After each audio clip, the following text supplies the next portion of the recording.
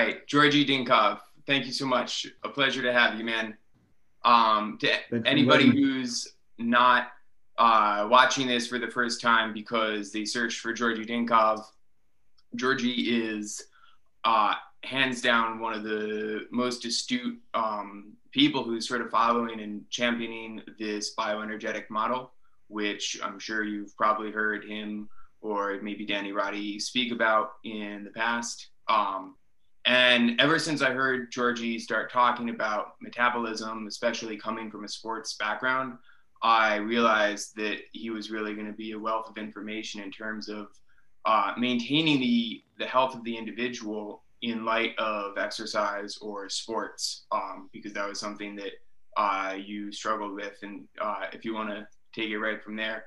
So the question I had really is like, at what point, what was the turning point for you that was like, bioenergetics is a better explanation, is a better model? When did you really start adopting and buying into this? When my health started falling apart. Basically, I was in high school. I was a power lifter, not so much bodybuilder, but mostly a power lifter, and I still maintain some of my bulk from high school. When I got to college, I started doing rowing because I'm originally from Bulgaria. Weightlifting is very heavily emphasized there. We used to have some of the best Olympic weightlifters in the world. We probably still do. But the endurance sports are not so well emphasized, not so much emphasized in Bulgaria. But when I came to the United States, in college, I found out it's mostly endurance type sports, right? There's basketball, there's football, there is there's rowing, there's track, field and track, right? There's cross country running, etc., etc. So I didn't have that many options, so I joined the crew team, which is essentially an endurance sport. Really grueling actually because it combines the intensity. You can think of it as a high, it's the type of HIIT exercise, right? High intensity interval training, except that it lasts much longer. I mean, you have usually two types of rowing events. One is a 2K event, 2,000 meters, and the other one is 6K. So the 2K event lasts between 5 and 6 minutes, and you're really rowing at a max power. You feel like you're about to pass out, any second. And then there's the 6K event, which you're rowing at a slightly lower intensity, but this goes on for 20 to 30 minutes. So you expect it to maintain an 80% of the intensity of the 2K event, but it lasts for about 30 minutes. So that 6K run, that six not run, but that 6K event is, in my opinion, the most grueling exercise you can subject yourself to, short of an Ironman triathlon or anything. But I think these are just unhumanly gruesome. It's just unless this is your career or you really have something to prove, I just don't see what kind of a person in their sound mind is going to voluntarily join one of those exercises, one of those events. Anyway, so I rowed for 3 years in college. I was relatively successful. We reached the finals on NCAA Division One in 1998. My boat placed second. So, I was in fairly good shape endurance wise. And when I graduated from college in 2003, I wanted to continue to maintain that I thought was a good physical shape. So the closest thing to rowing outside of college was running. So I picked up running, and I stayed with the endurance sports. I basically kept running 6 to 7 miles, 4 to 5 times a week, sometimes even 6 times a week. And this went on and on until about from 2003 until 2008, 2009. And I started getting these, strange symptoms. I was getting numbness in my extremities. I started having trouble sleeping, etc. And around the same time, I also stumbled upon the keto diet, and I also decided to go low carb at the advice of my doctor, by the way, who said, "Oh yes, this is such a great thing. It's got a lot of promising research. I don't think this is that big of a deal." My primary care physician used to do research on ketogenic diets for treatment of epilepsy when he was in medical school. So he held the keto diet in very high esteem. So I said, try it out. So I went low carb, combined with my already surging symptoms of energetic deficiency, which I didn't know at the time that that's what they were. And for the next 6 months to about 12 months, I basically continued to do the exact same grueling schedule on top of my work as an IT security consultant, which was already grueling. 10-hour work days was the norm, usually 6 days a week. And then I kept running 6 to 7 miles, 4 to 5 times a week. And I also went low carb. I mean, needless to say, now looking back, this was really crazy, but it took about a year for me to fully collapse. And, just one night, I woke up it wasn't even a nightmare. It was just this absolute terrifying experience. I woke up and for about good 5 to 10 minutes, I didn't even know where I was. So I freaked out. I went to the doctor. I said, "Listen, I don't know what's going on. My extremities are numb.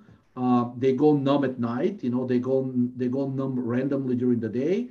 They tingle a lot." And the doctor said, it could be MS. So he sent me for an MRI.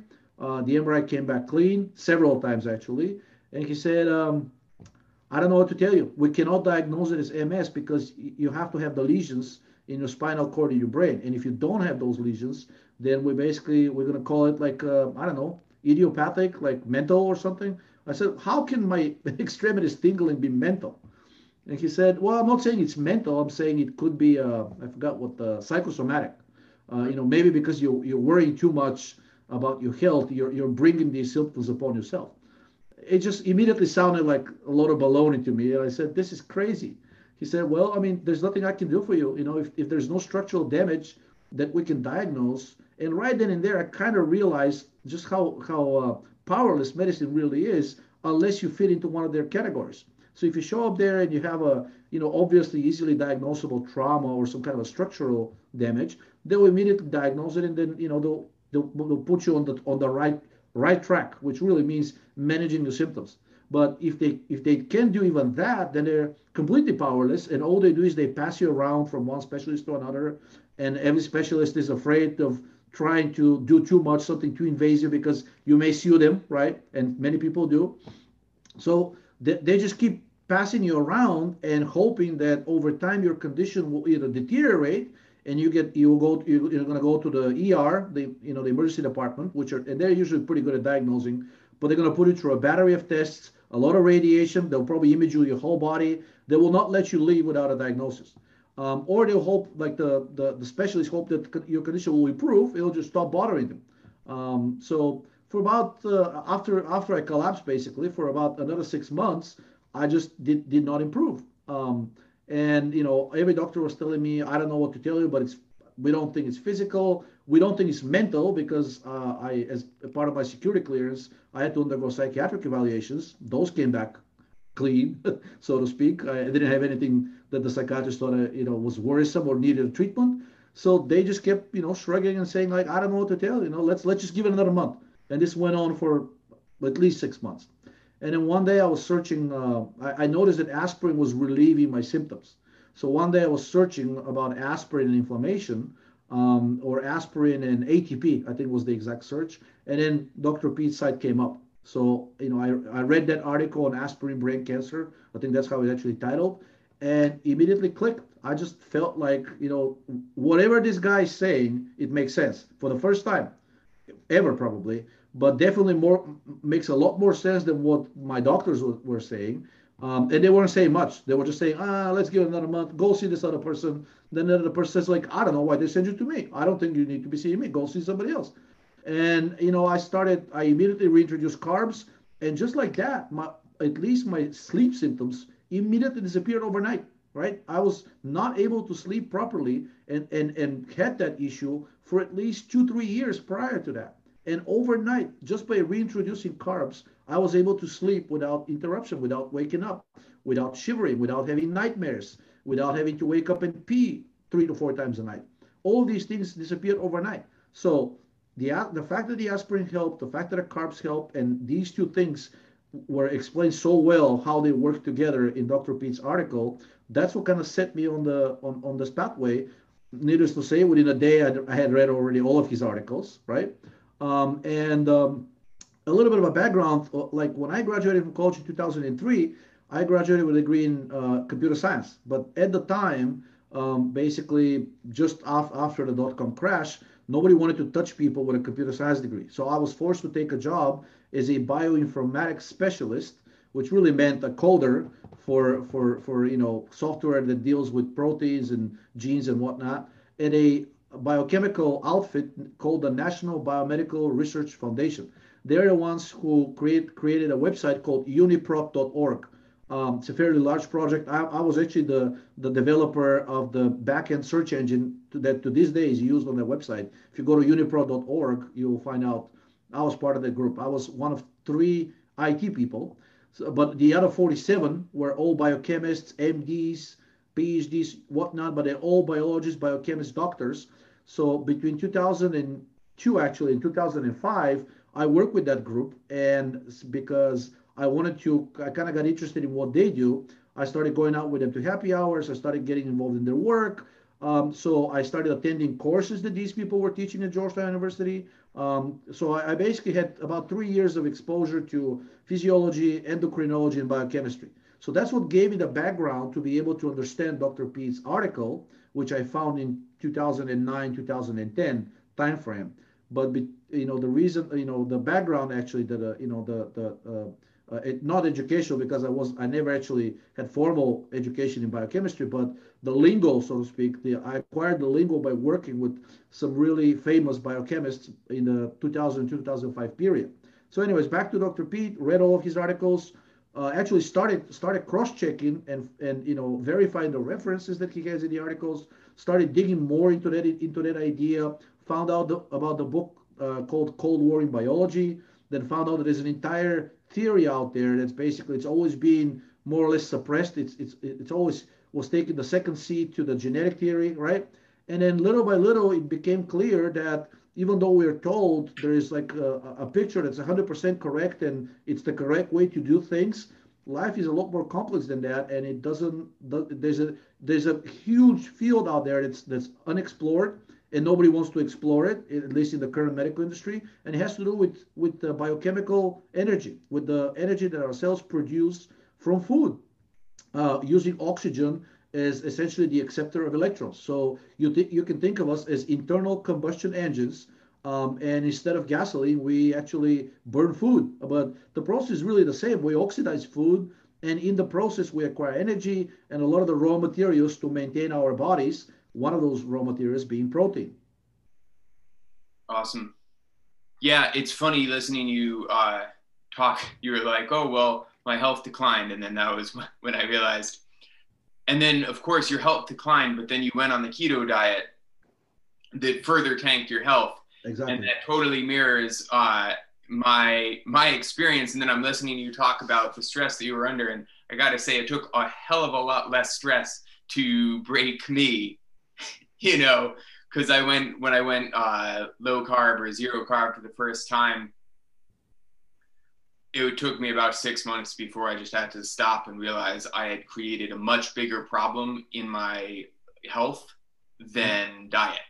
Yeah. And I was noticing genuine structural deterioration, because I had been doing strength training for so long and basically had a grasp on what my energy and structure should feel like. And then 6 months into no sugar, it wasn't even no carb, it was just no sugar, but it was also low carb. And of course my brain wasn't working very well. There you go. but at least I finally was able to realize that my structure and my energy had significantly deteriorated. Anyway, thanks for sharing all of that. So I think one of the coolest things about you right now is that you're doing your own research. So if you want to maybe plug some of the studies that you're most jazzed about right now, I'm very curious. I reached out to a number of different labs because I realized that, I started getting into the Dr. P's work in the bioenergetic field around 2010, 2011. And most of that work initially was reading studies voraciously. I mean, I don't know how many tens of thousands of studies I must have gone through by now. But at some point, you realize you're just rehashing other people's work.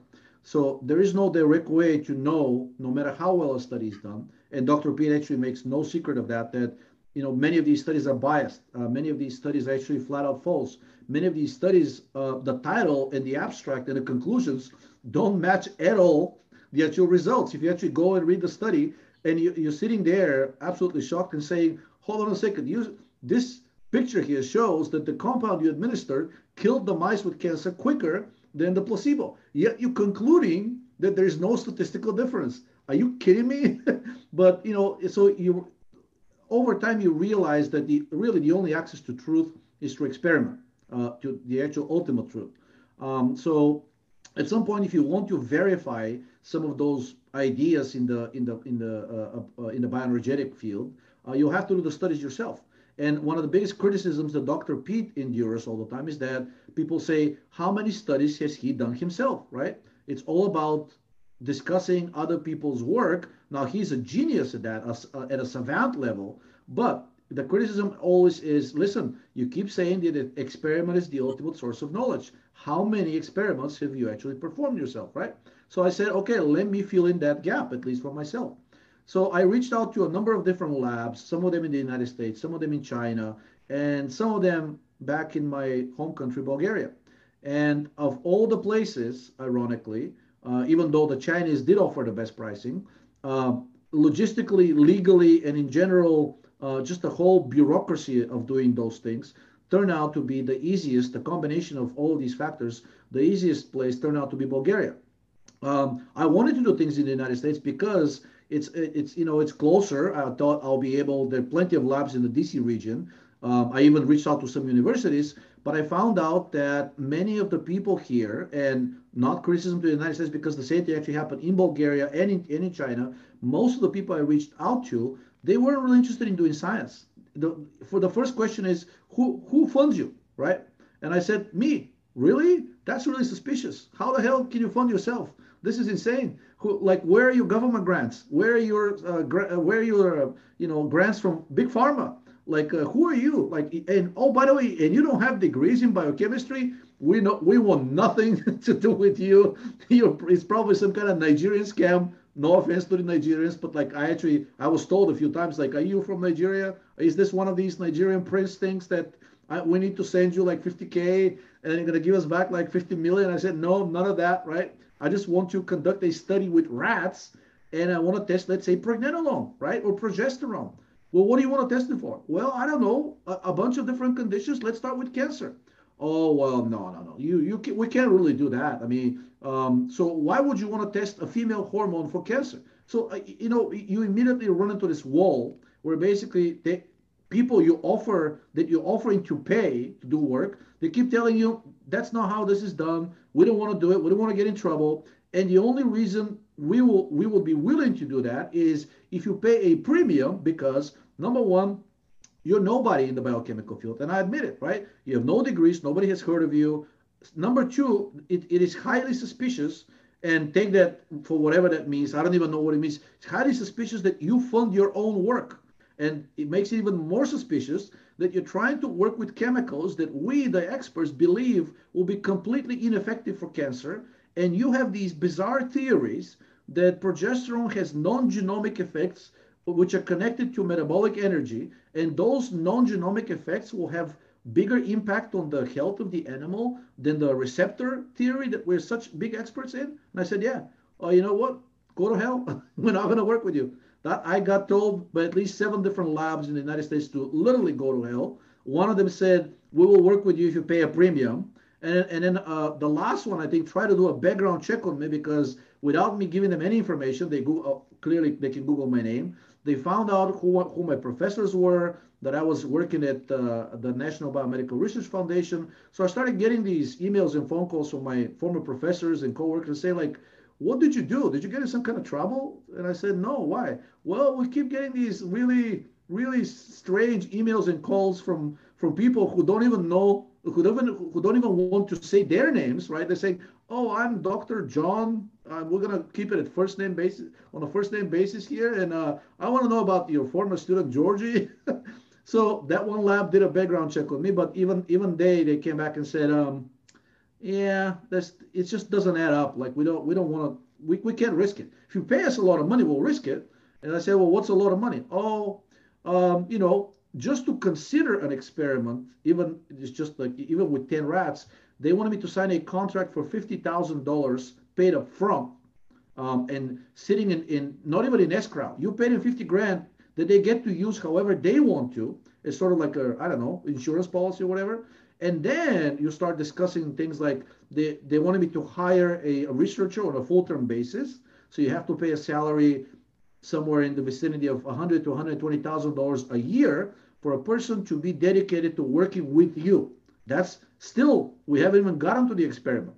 Then you have to add the cost of the animals, you have to add the cost of equipment, additional hours for bureaucracy, timekeeping, etc., etc. Basically, you're looking at a 250K a year for them to be willing to work with you. And I said, I'm sorry, I just, this is ridiculous. If I had 250K, I don't know. I mean, I wouldn't retire, but I don't know, probably write a book or do something else. I wouldn't be necessarily trying to, do these studies myself. I'll hire somebody to do it. They say, well, that's what we're for. We are here for you to hire us, for us to do the work, and that's it. That's all. I said, well, I guess it's not working out for me either. Long story short, reach out to the Chinese. What is difference in culture? They actually had even more restrictive requirements. That I had to basically divulge, submit to their background check, and then agree that every study will start with a disclaimer that this study is done for the ultimate glorification of the supreme minister of the Chinese Communist Party, some stuff like that, which I'm not even joking. That's what they said.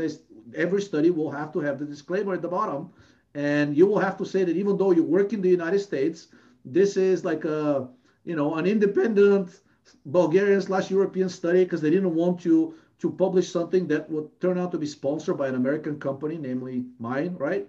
And then last stop was in Bulgaria, and I hit some of the same obstacles there, but I managed to, one of my childhood friends, his mom works at the Bulgarian Academy of Sciences. She's now retired. So she put me in touch with some researchers there. They were just as suspicious as the Americans. I don't want to, I don't want to put the Americans down. They actually, it looks like it's like a cultural thing in that field, the biomedical field. People are very cautious. They don't want to risk their reputation, and they don't much care that you're actually going to pay them. But after about 6 months of wrestling, I did a study on the combination on our product, which is the name is Corinone, but it's basically a combination of progesterone and DHEA, and its effects on a very lethal leukemia in mice. So that was the first study we did. And then we did another study with our product Oxidal, which is a methylene blue based product. And a bunch of studies were done with that. One of them was the antiviral effects of methylene blue. And I think this is very, it's very timely considering the current pandemic. And the researchers there were careful. They didn't say that methylene blue will directly cure the virus, but they did say that it has a universal antiviral effect because all viruses, all viral infections depend on the so-called cancer metabolism in order to take hold. The cell is usually almost immune to a viral infection if the cell is in a highly energetic state and produces energy through the oxidative phosphorylation pathway. So the only cells susceptible to a viral infection are the cells that are stuck in excessive glycolysis. In other words, overproducing lactic acid, also known as the Warburg effect. And cancer cells are the same way. So since methylene blue, at least temporarily, reverses that effect, the studies with Oxidal and in general methylene blue that the Bulgarians did show that it should be a universal remedy against any viral infection. They didn't go as far as to say COVID-19. They just said coronaviruses, rhinoviruses, Epstein-Barr, etc., but people can read between the lines. We have another study which is still ongoing. It's the combination of Oxidal, namely methylene blue, and another product which is a fatty acid oxidation inhibitor. We call it Pyroset. And again, it's for the same type of cancer, that lethal murine leukemia. And we're also synthesizing new chemicals similar to the drug meldonium, which many athletes know. It's a fatty acid oxidation inhibitor, and athletes use it for performance enhancing purposes. But through my research and Dr. Pete's writings, and in general, the publications that are available, there's a strong trail of evidence that demonstrates that cancer is actually a disease of excessive fat oxidation and not excessive glucose oxidation. In fact, cancer cells love oxidizing fat, which makes them waste the glucose and convert it to lactic acid because it cannot be metabolized. So ergo, inhibiting the fatty acid oxidation pathway seems to be highly therapeutic in cancer and many other diseases. And there's some publications about meldonium slash mildronate that are already demonstrating those effects. So what we did is with another group from one of the Bulgarian universities is trying to synthesize chemicals that work the same pathway as meldonium, but are about 50 to 100 times more potent and longer acting. So some of those chemicals are already synthesized and are right now undergoing both acute and chronic toxicity studies in mice. And the next step is to test them again on cancer.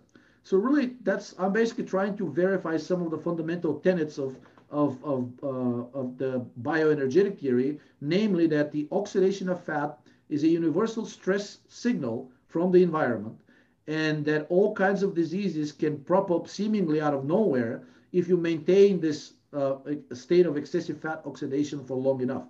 Conversely, if you inhibit the excessive fat oxidation, and keep in mind, we're not talking about completely blocking fat oxidation, because at rest, your muscles prefer to oxidize fat.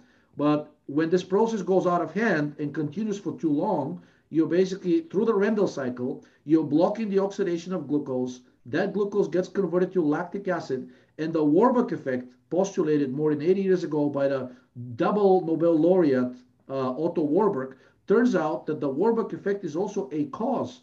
In other words, lactic acid is also something known as something called an oncometabolite. It actually causes cancer if the elevations of lactic acid continue for too long. In other words, the longer you continue oxidizing excessively fatty acids, the longer you're going to maintain the state of higher lactic acid. And the higher chance that some cells will basically start changing structurally, no genes involved and no need for a genetic change, that the cells will simply start dismantling their mitochondrial apparatus until the only thing that remains inside the cell is just a glycolysis mechanism. And that's really the cancer cell. That's all there is. So we're trying to reverse that process by blocking one of the pathways known to lead to it, which is the excessive oxidation of fat. Another pathway that leads to it, you can try to lower lactic acid directly. That's what methylene blue does. Another thing you can do is you can try to block serotonin, cortisol, estrogen, a number of these different mediators of the so-called stress field, which universally lead to deranged metabolism. And the characteristics of that deranged metabolism is the wastage of glucose. Instead of glucose getting converted to carbon dioxide and water and synthesizing ATP in the process through the highly efficient pathway of oxidative phosphorylation, the disease state is universally characterized by excessive glycolysis, through which you waste the glucose, you elevate lactic acid, and also characterized by excessive oxidation of fat. So any chemicals that are known to interfere with that sickness metabolism and or promote the healthiness metabolism, which is the proper oxidation of glucose, we're interested in, and we're going to synthesize some of them from scratch. Others are already existing. We're going to test them to verify, to confirm, to corroborate some of the statements of the bioenergetic theory and Dr. Pete's, right? And then we'll see where we are at the end. That's fantastic, and I think you did a really good job in choosing. It's kind of a wise strategy to shoot right at cancer, and establish the premise that you're starting from, which is that cancer is a metabolic derangement rather than this, genetic thing. Also, it just comes to mind how you have, it's sort of like obesity and diabetes, then cancer in that order, as this cascade, where first you have the diabetic state where you're sugar wasting, and the diabetic, as imagine I've heard you say, like they pee out sugar, their body wastes sugar, and then eventually that's the healthier adaptation, and then cancer arises, and that's when the cancer metabolism sort of takes over all of those calories that there otherwise would be excreting. So we're talking about alternative health, and it's like there is health care and what the FDA approves, and then there's this big mess of a conversation, especially on the internet, about alternative health and what that may or may not entail. And so people have all sorts of crazy approaches and reasons why their supplement brand or their supplement approach or their detox protocol or their exercise routine is going to be the one.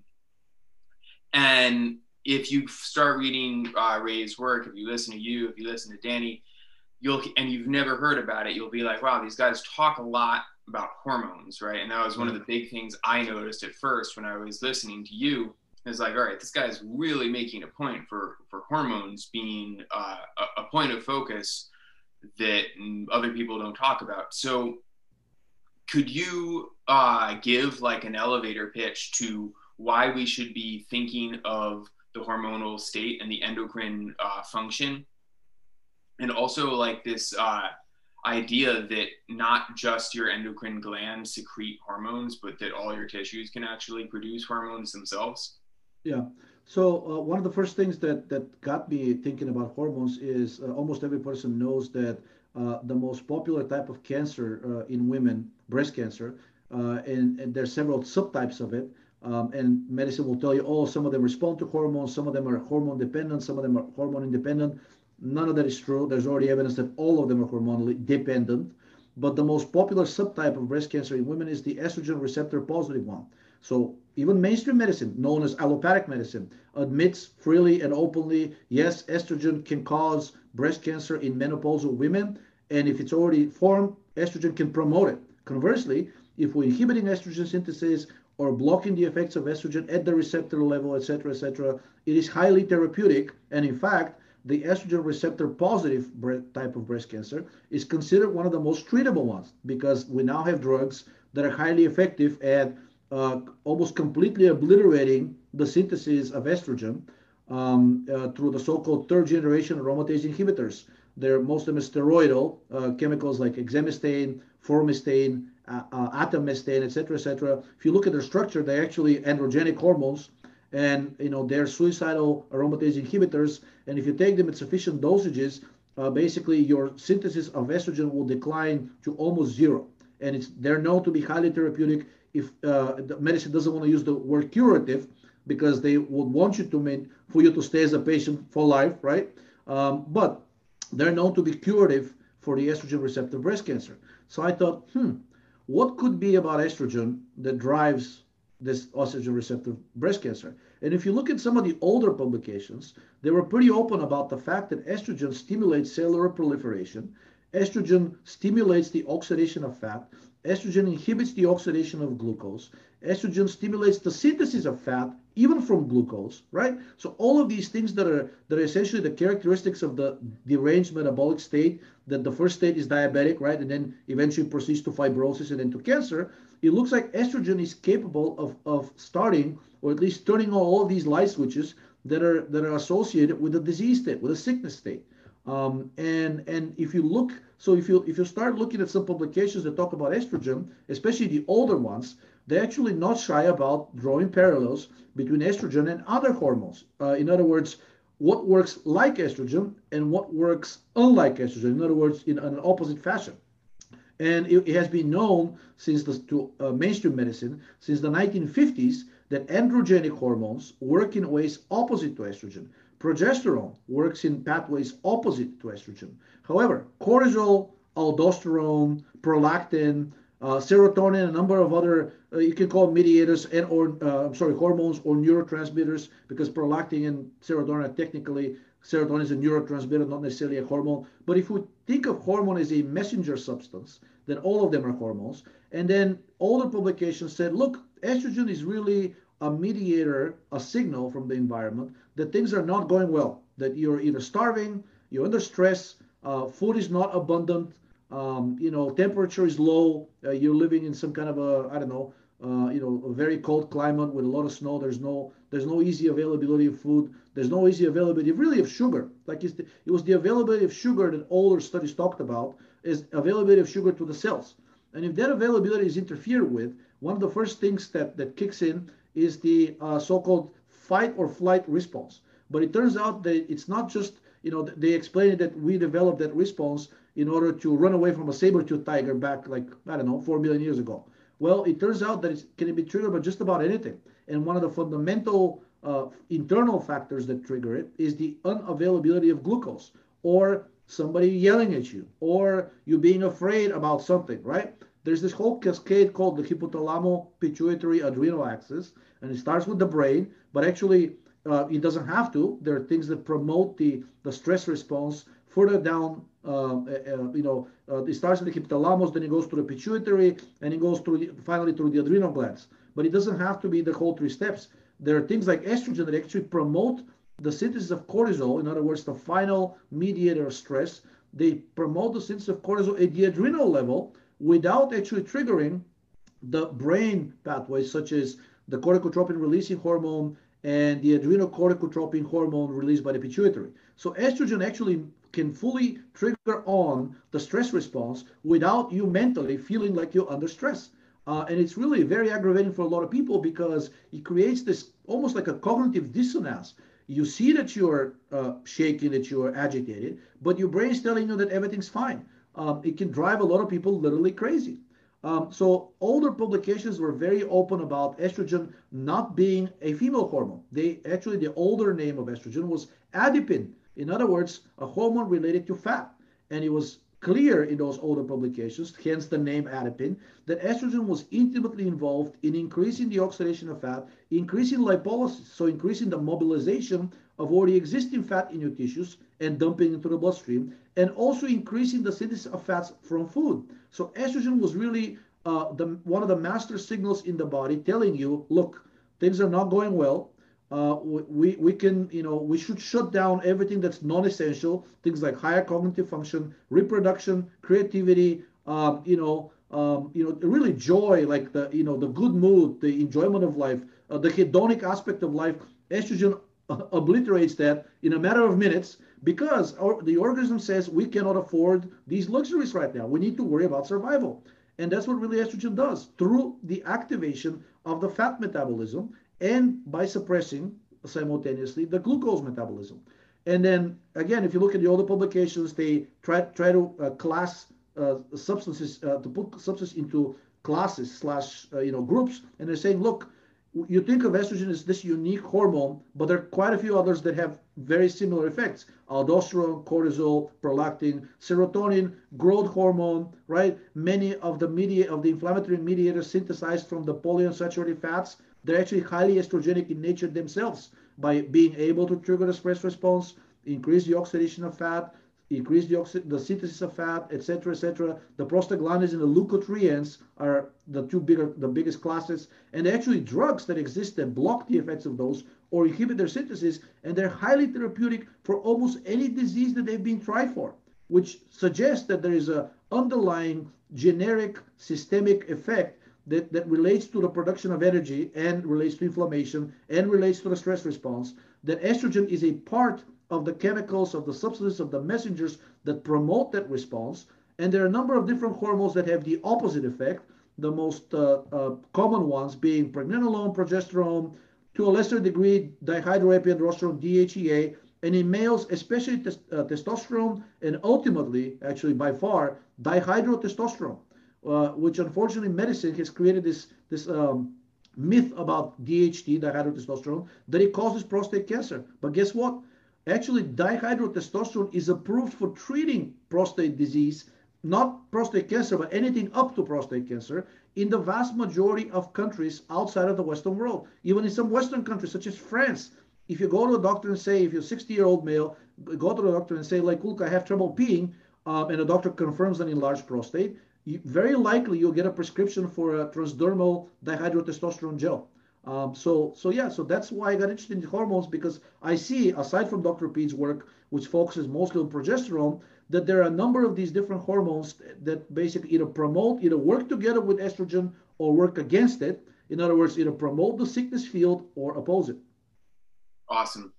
Yeah. So I visualized a couple months back that there's basically all of these hormones and then signaling molecules that work in concert together, and you just touched on them, that sort of are the characteristics of an organism moving in the wrong direction. And by wrong, I just mean towards, decay or lesser organization.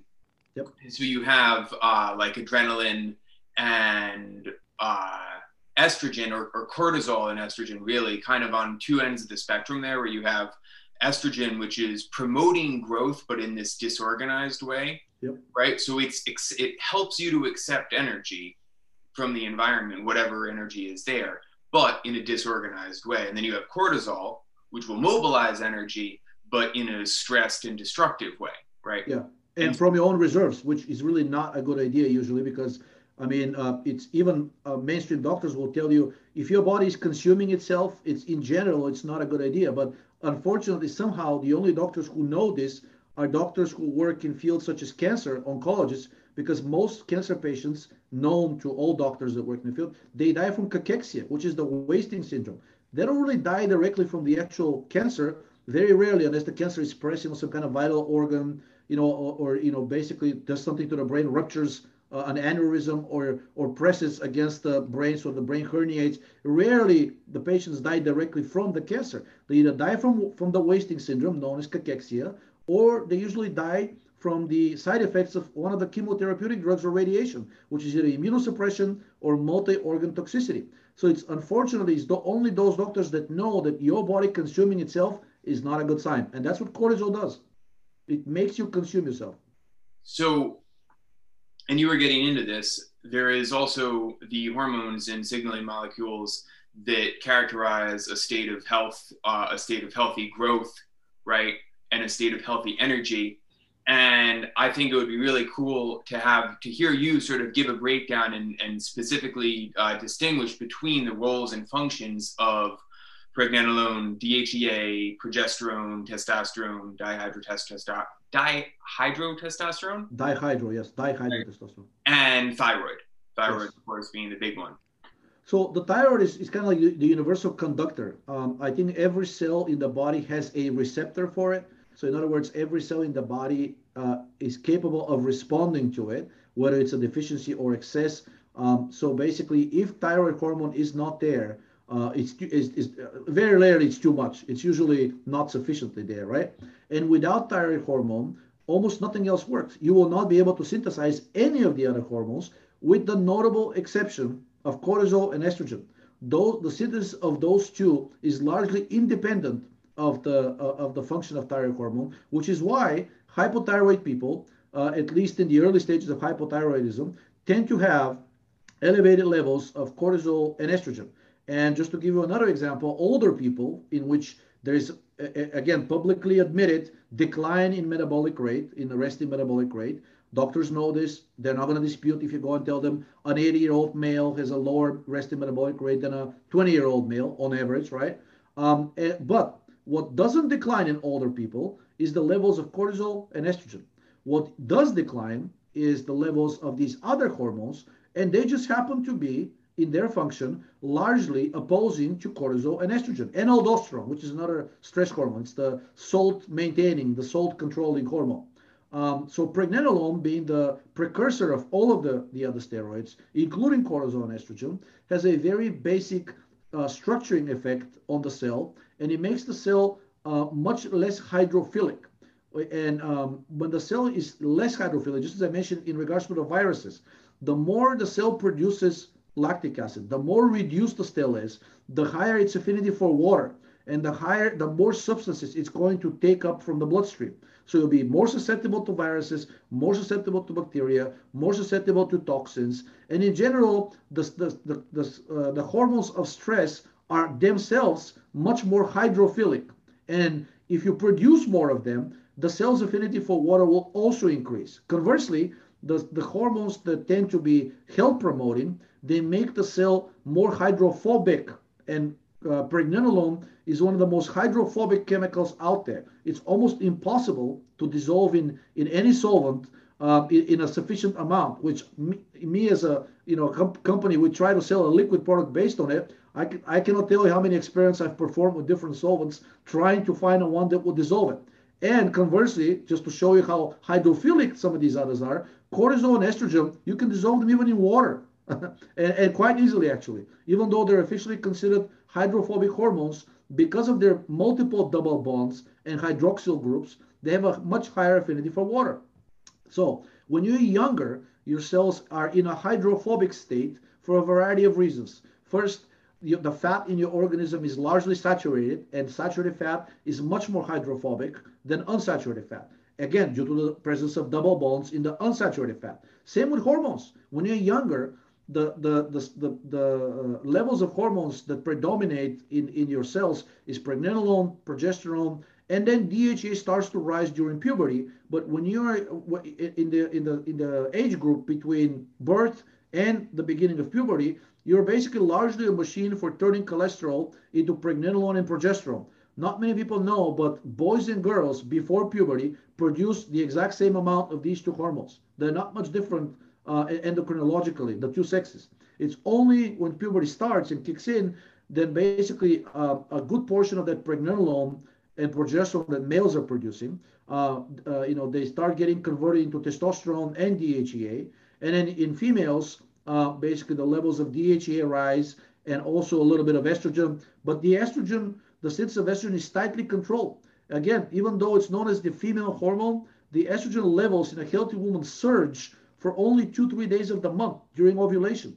Before and after that, it's the progesterone that predominates because the body itself has a very good knowledge of its own hormones and knows that estrogen is not something you want to allow to run amok because it can cause cancer quite easily. And now we're seeing a drastic increase in the rates of estrogen receptor positive cancers in girls that are even prepubertal. It was almost unheard of, and we're talking about rates 1 in a million to 1 in 10 million, to see an estrogen receptor positive breast cancer in a prepubertal girl. And now the rates are, let's say, 1 in 10,000. So we've increased those rates 100 times over the last 2-3 decades. And that's what it's largely due to the effects of estrogen and estrogenic molecules in the environment, such as the endocrine disruptors, the polyunsaturated fats, and stress. Now, I forgot to mention, I said like back in the old studies said that certain things work like estrogen, right? Like cortisol, prolactin, serotonin. What they also said is that all of these mediators of stress, it makes sense that if they work together, they also promote each other's synthesis. So basically, if your cortisol is high, it's going to increase estrogen, it's going to increase serotonin, it's going to increase prolactin. If estrogen is high for whatever reason, like you have an endocrine disruptor in your body, like too high levels, or you're eating too much PUFA, and estrogen rises as a result, cortisol, serotonin, prolactin, aldosterone, and others will also rise. They're really part of the, you have to think of them as a field. It's basically a signal, and every cell responds to different signals. That signal it's mediated by a number of different mediators, and those are these stress promoting and stress carrying hormones, stress signaling hormones. Thyroid is the universal conductor which says everything's fine, the cell is producing, you should be producing sufficient energy. Many of the components of oxidative phosphorylation metabolism depend on thyroid. So without thyroid, you're basically stuck in glycolysis. And when you're stuck in glycolysis, that itself is the signal to say, okay, we have to dismantle this expensive apparatus to perform oxidative phosphorylation. We have to revert back to the primitive metabolism, which is found in cancer, in bacteria, in amoeba, and all these primitive organisms exist as colonies, but without structure, just as you mentioned. 3 years ago, there was a study published in Nature, I think it was editorial opinion, and it said, we've been looking at cancer the wrong way. Cancer is not something that needs to be killed. Cancer is simply a sign that the organism has given up on the idea of maintaining structure and is trying to maximize chances of survival of individual cells at the expense of destroying the structure which makes us human, right? You take away the structure of the human that makes us human, and we're nothing but an aggregation of cells. We're not the slightest bit different from a colony of bacteria.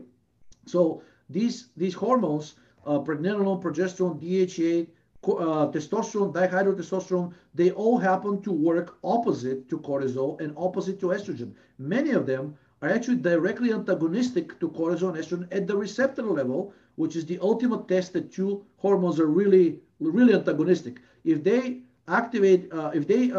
work in an opposite direction at the genome level, even in functional medicine, even in bioenergetic medicine, the admission is that these hormones have largely the opposite effects. And so it seems with these hormones. Bodybuilders, one of the reasons bodybuilders have such muscle hypertrophy is that they inject a lot of testosterone. They use other anabolic drugs, but the term anabolic turns out to be incorrect. Older studies have shown that about 80% of the so-called anabolic effect of these steroids is due to these steroids blocking the effects of cortisol at the receptor. So it's better to think of them, if cortisol is the ultimate catabolic hormone for muscle, bone, skin, etc., and these hormones, these other steroids block its effects, then they're actually anti-catabolic, right? So what we're seeing, instead of anabolic effect, we're seeing anti-catabolism. We're seeing the blockade of the effects, stress effects of cortisol, both on tissues and on the metabolic activities inside the cell. So pregnenolone has a direct, actually it doesn't block directly cortisol at the receptor, but pregnenolone prevents, after cortisol binds with its receptor, pregnenolone prevents that receptor steroid complex from moving into the cell nucleus and triggering all of the cascades associated with the activation of the receptor by cortisol. So you can think of it as a silent antagonist. So I'm not going to prevent you from going on a date with your favorite person, but I'll prevent you from getting into the restaurant so you can complete the date, so to speak, right?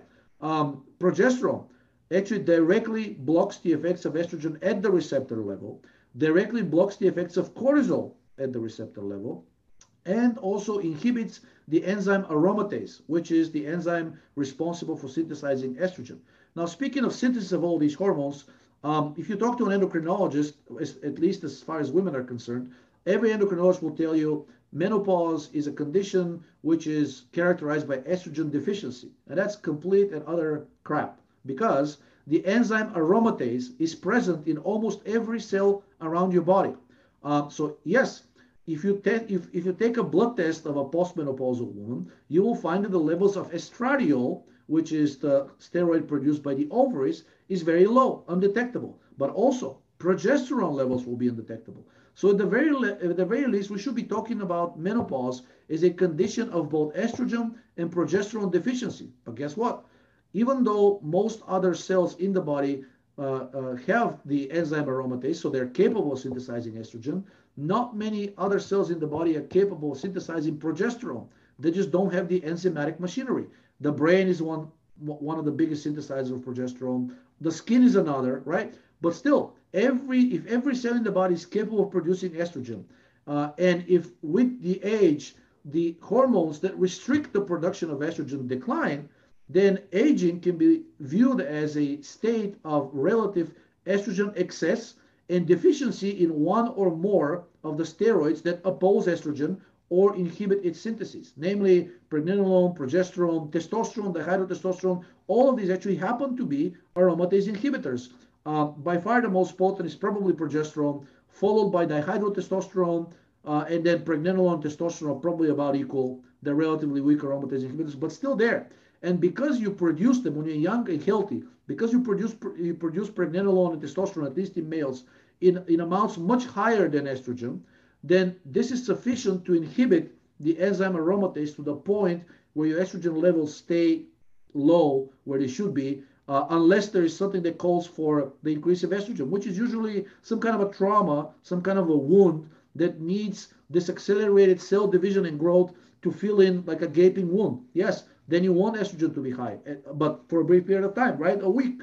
Or you have a broken bone. Again, you want estrogen to be high, but for a week, at most a month. You do not want estrogen to be running unopposed, alone or together with any of the other stress mediators such as cortisol, prolactin, aldosterone, serotonin, growth hormone, etc. And endocrinologically, the hormones that restrict the effects of those stress hormones are pregnenolone, progesterone, and DHEA, testosterone and dihydrotestosterone in males. And guess what? Surprise, surprise. It's exactly the levels of those hormones that drastically decline with age. You pick any male or female over the age of 50, and you will find, and even the official ranges that are used by the testing labs to confirm that, you will see that the levels of those hormones are at best 30% of what used to be when you were, let's say, 25, which is considered largely to be the peak of youthfulness. It's actually not. You're already declining by the age of 25. The peak of healthiness is the age of 12. And the way you know that is you look at actuarial tables and you look at the chance of death, of all-cause mortality, and it's lowest at the age of 12. And then it starts rising. Actually, it rises a little bit. It starts declining after the age of 2. It rises between 0 and 2 a little bit, then starts dropping, continues to drop until the age of 12, and it starts rising, and it never flattens again until the very end. So it also, this decline, this increase in the all-cause mortality mimics almost oppositely, perfectly, the decline of these anti-stress health-promoting steroids such as pregnenolone, progesterone, and DHA in both sexes, and then testosterone and dihydrotestosterone in males. Fantastic. So, and you got into this already a little bit. Basically, it's this matter of cell signaling physiology and the state of health and the state of disease. And I think that it's pretty obvious that when you're 12 and you're about to enter puberty, things are going pretty well. And then you enter puberty, and especially in the case of a young boy, you'll gain muscle really rapidly, right? If you do anything, basically, you'll gain muscle really rapidly. And I do think this is characteristic of being in that state of health, right? And so they don't really need to do a lot of strenuous exercise to do it. They can keep stress low relatively easily. So the question I have to you is then, how can we use these hormones as supplements to pull ourselves into that state of muscle building growth, right? Rather than the de-differentiated state of growth, a state of differentiated, health promoting, thyroid dominated, high energy, right? Right. So I think it really depends on the health state of the individual. If you're still relatively healthy, you don't have a large amount of accumulated PUFA, which, by the way, when you're eating fat, the saturated fat gets preferentially oxidized, and it's the PUFA that gets stored. So almost any fat you're already carrying, unless you're making a conscious effort to eat a lot of saturated fat, for most people, any extra weight in the form of fat that they're carrying is going to be composed of polyunsaturated fats. And those polyunsaturated fats are not only acting like estrogen, they're also activating the enzyme aromatase in fat cells, and you're producing more estrogen. So an overweight person, assuming it's mostly fat, mostly PUFA, it's going to be producing a lot more estrogen. So the question is, what dosage and what hormone can be used to balance that effect and negate it, right? So it really depends on how much extra weight you're carrying and what's your estrogenic profile. What is your endocrinological profile?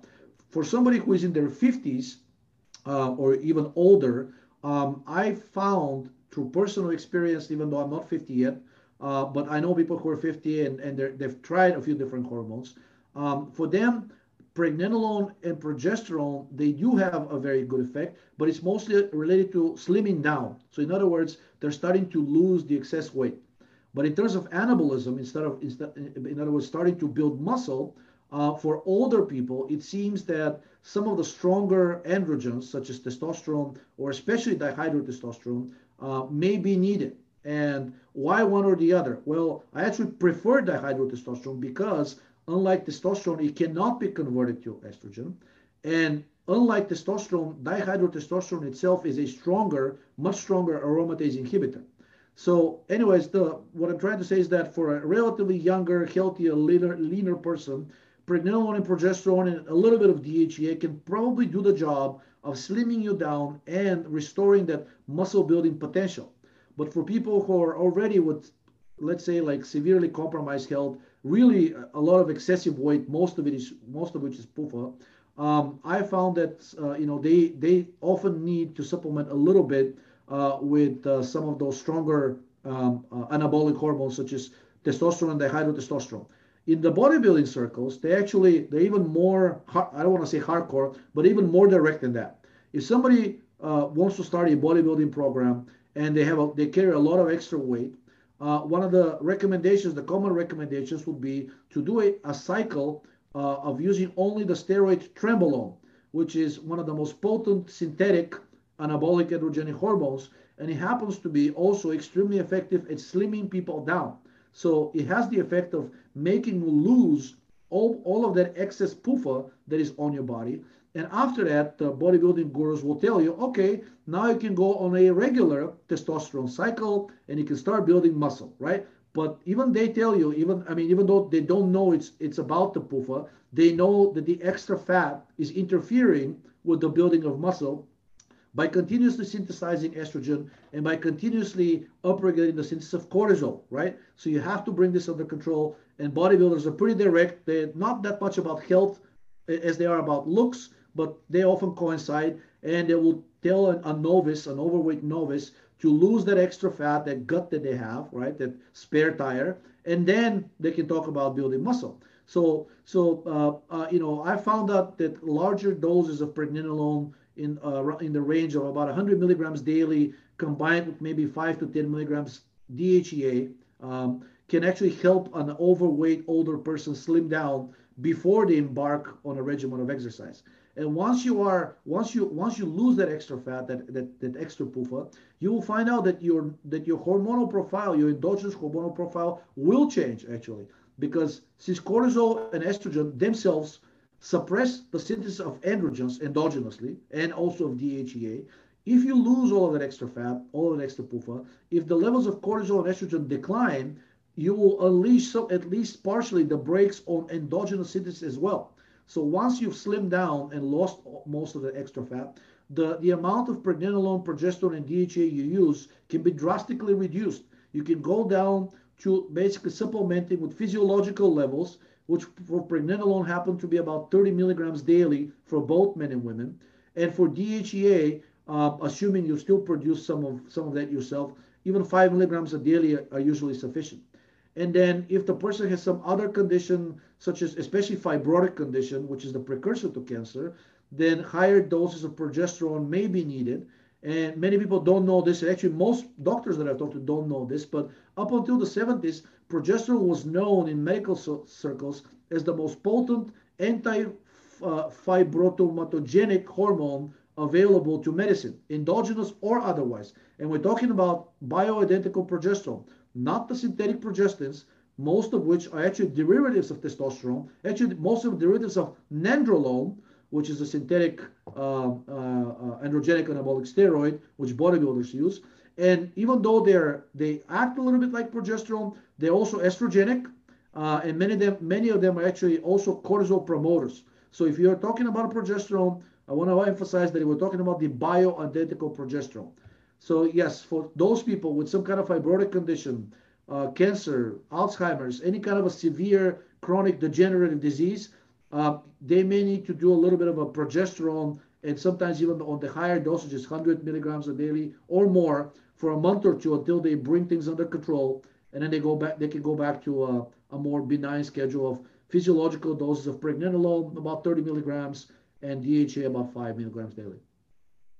That was gold. So basically, what you're talking about, rather than this, because anytime you talk about hormones and exercise, everyone immediately thinks of the bodybuilders who are bursting at the seams and they have that GH gut, as they call it, right?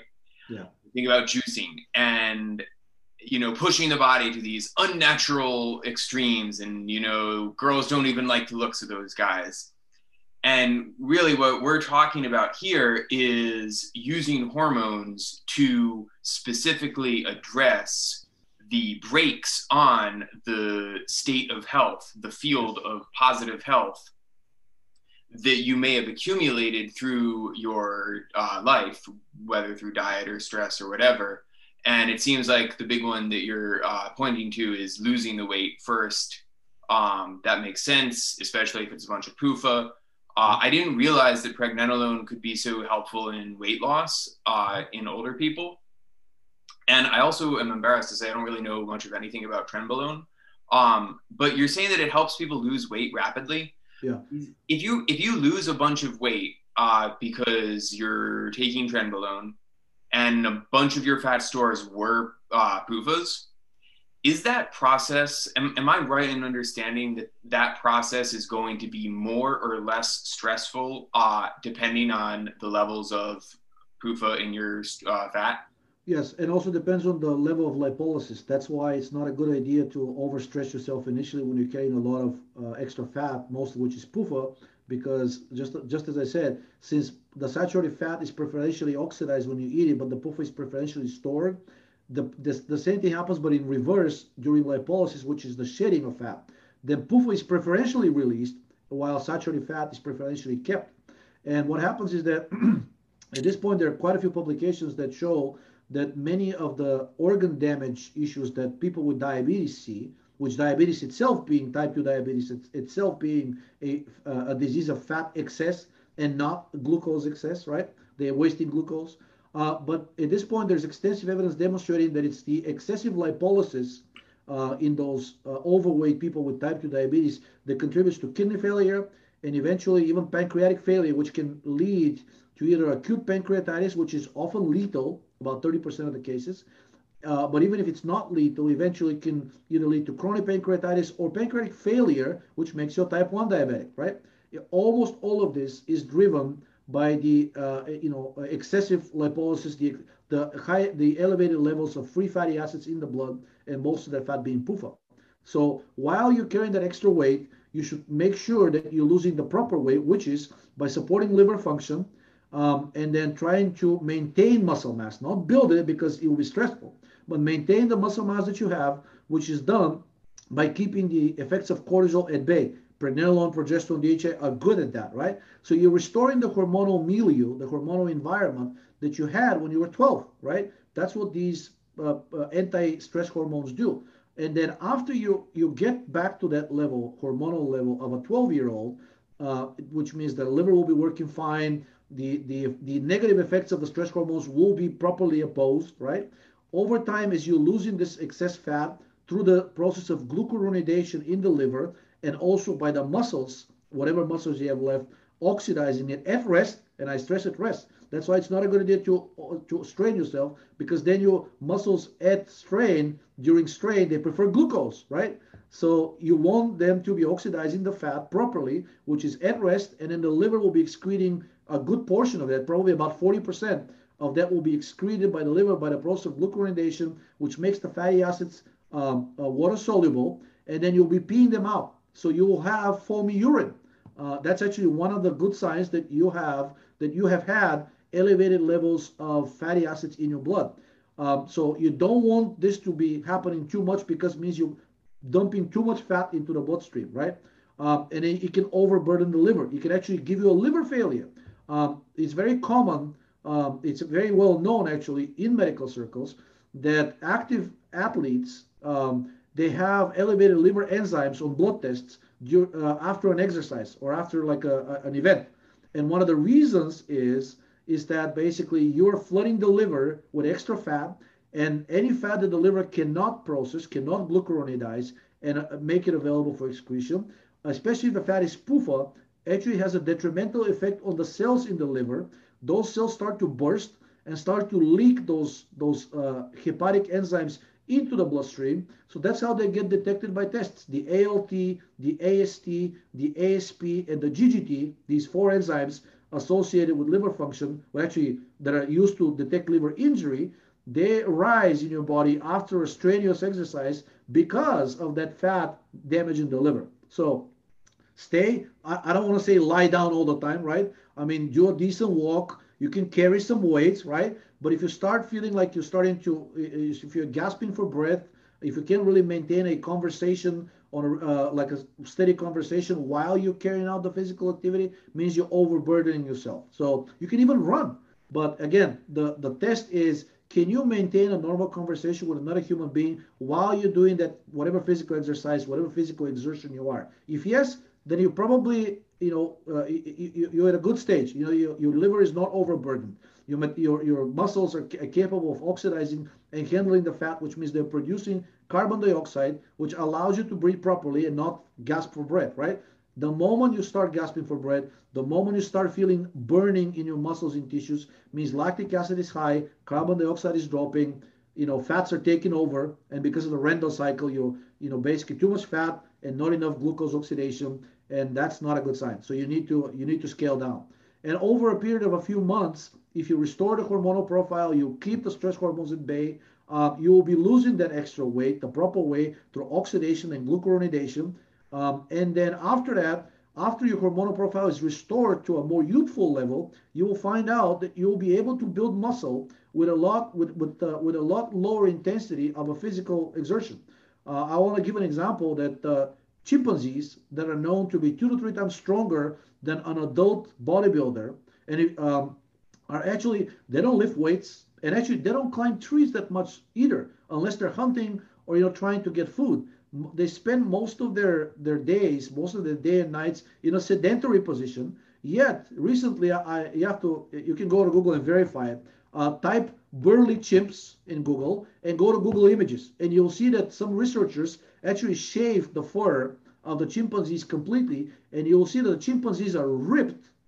They look like miniature bodybuilders, and they're ridiculously strong without without lifting weights, without pumping iron all the time, and without juicing. More importantly, right? So they are in a hormonal milieu which naturally allows for their bodies to build muscle and keep the accumulation of fat at bay without most of these interventions. But we do need them because actually the life of a chimp, ironically, is a lot less stressful than ours is and a lot less toxic and probably a lot more interesting, I have to say. Yeah, fantastic. So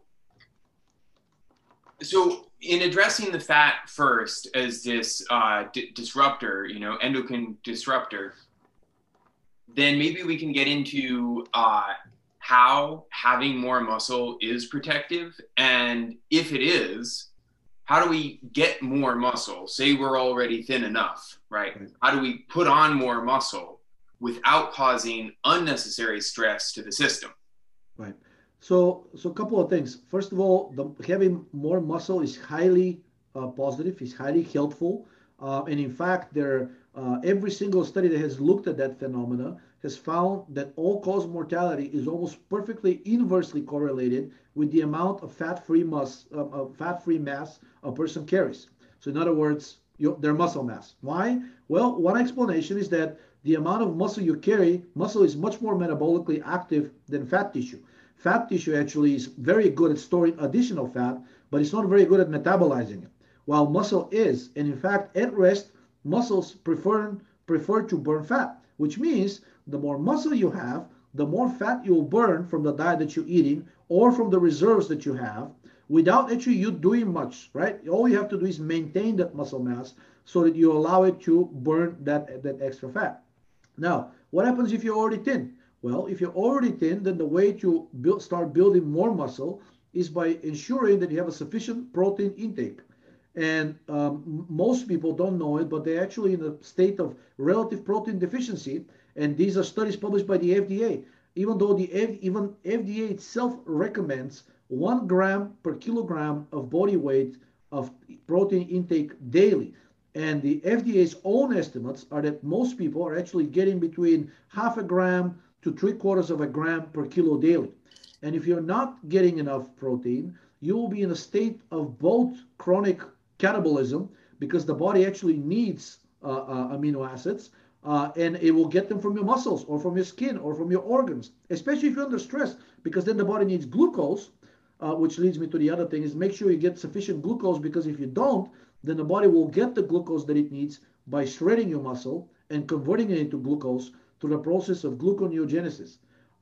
And so basically make sure you eat a sufficient amount of carbs, but make sure those are the carbs that are easily metabolized and not the resistant carbs that end up in your colon, feed the bacteria there, and create a chronic low-grade endotoxemic inflammatory reaction, which is now known to be behind many, if not most, of the chronic degenerative conditions such as Alzheimer's and even cancer. So, and cardiovascular disease, almost anything can be traced back down to chronic inflammation, which in most cases is driven by either endotoxin or PUFA or both. So if you're already thin, make sure you eat sufficient protein. Also, make sure that the protein is as low as possible on the pro-inflammatory amino acids such as cysteine, methionine, and tryptophan. And since most people, it's really becomes like a very involved exercise to constantly keep track of all that protein that you're eating, which amino acid it's high on, which amino acid is low on. Some things that you can do to inhibit the effects or even the absorption of these inflammatory amino acids in the protein is taking a little bit of aspirin. Aspirin inhibits the absorption from the GI tract of cysteine, methionine, and tryptophan. In addition, you can, if you've already ingested those inflammatory amino acids, you can to a large degree negate some of their inflammatory effects by taking again aspirin after you've already eaten, or eating more gelatin, because the amino acids in gelatin, especially glycine and proline, are highly anti-inflammatory. In fact, glycine is now used clinically as treatment for inflammatory conditions such as rheumatoid arthritis and psoriatic arthritis in some countries that cannot afford to buy the expensive drugs like Humira. And also, the glycine happens to be a lot less risky, a lot less dangerous than all of these immunosuppressive drugs. Why is it important to not overconsume the inflammatory amino acids? Well, inflammation, as any bodybuilder will tell you, is bad for muscle. If inflammation is high, cortisol will be high. The two main functions of cortisol in the body is maintain proper levels of blood glucose because your brain needs it, and number two, keep inflammation at bay. The lower the endogenous inflammation is, the lower the need for synthesizing extra cortisol. And cortisol is the catabolic hormone. Bodybuilders go to great lengths to block the effects of cortisol. And just as I said, most of the actual anabolic steroids are at their core anti-cortisol steroids. So keep inflammation low. So this means eat less of the inflammatory amino acids and eat more of the anti-inflammatory amino acids such as glycine. Keep sugar intake. You don't have to go crazy on it, but the ratio of glucose to carbs should be at least 1 to 1. Because if it's not, then because of the effect of the amino acids on triggering insulin release, you will cause a hypoglycemic reaction, which then has a cortisol rebound reaction, a counter reaction, because as I said, the body will do everything possible to keep blood glucose from falling because you can go into a coma. Your brain depends absolutely vitally on glucose.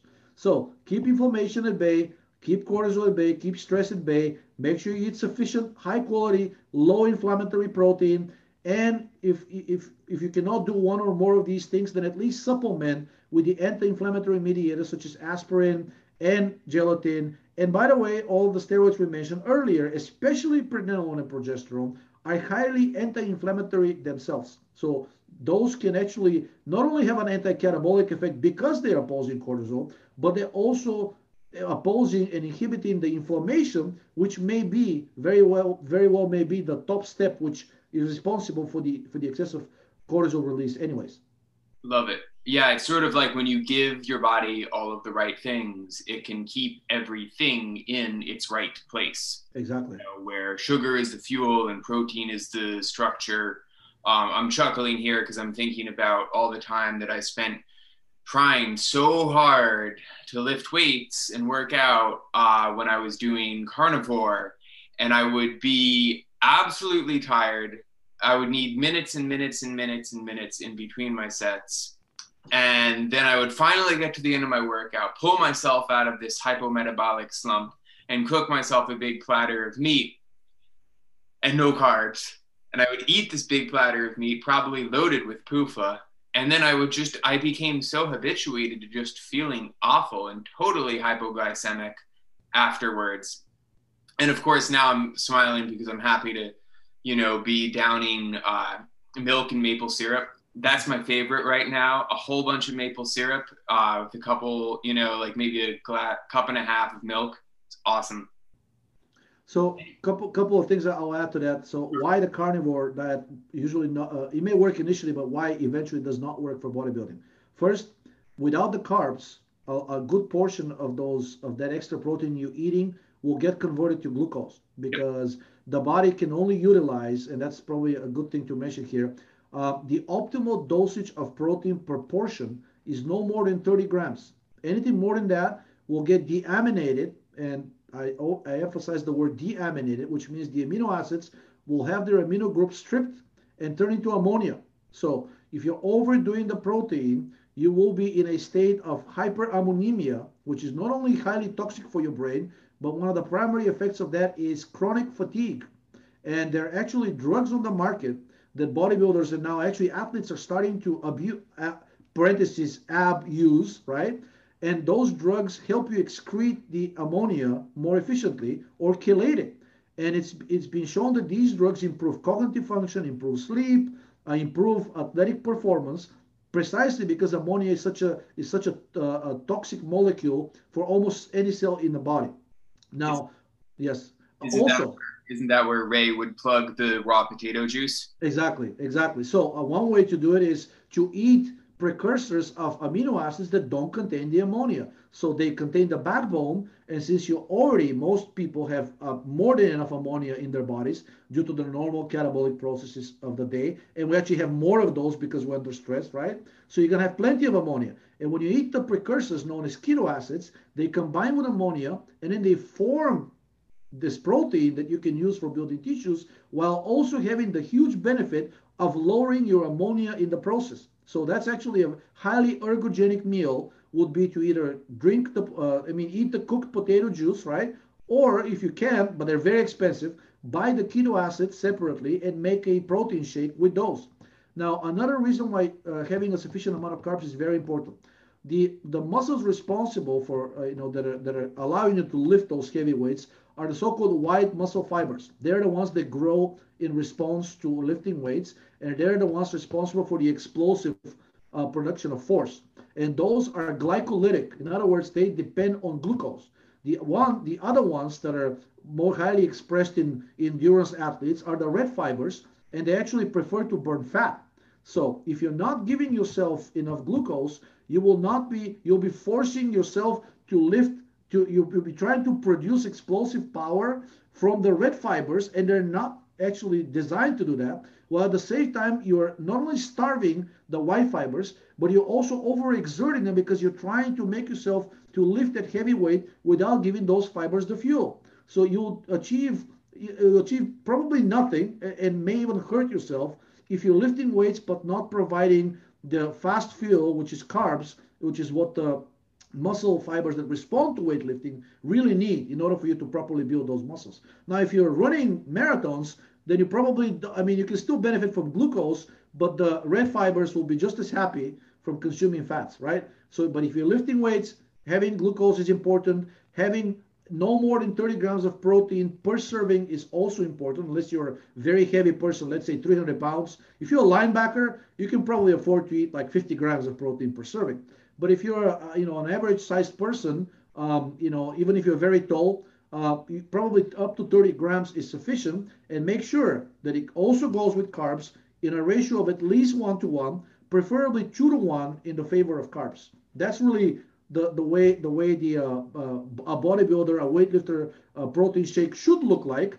And it just so happens, recent studies found that chocolate milk is the best meal, the best post and pre-workout protein shake, and beat by a large margin many of the other synthetic ones that are at least 10 times more expensive and advertised by a bunch of very famous athletes. But milk has the good ratio, has a decent protein. It's anti-inflammatory due to the amount of calcium it has in it, and it has an amount of carbs that is at a good ratio of about 1.5 to 2-to-1 in regards to the protein.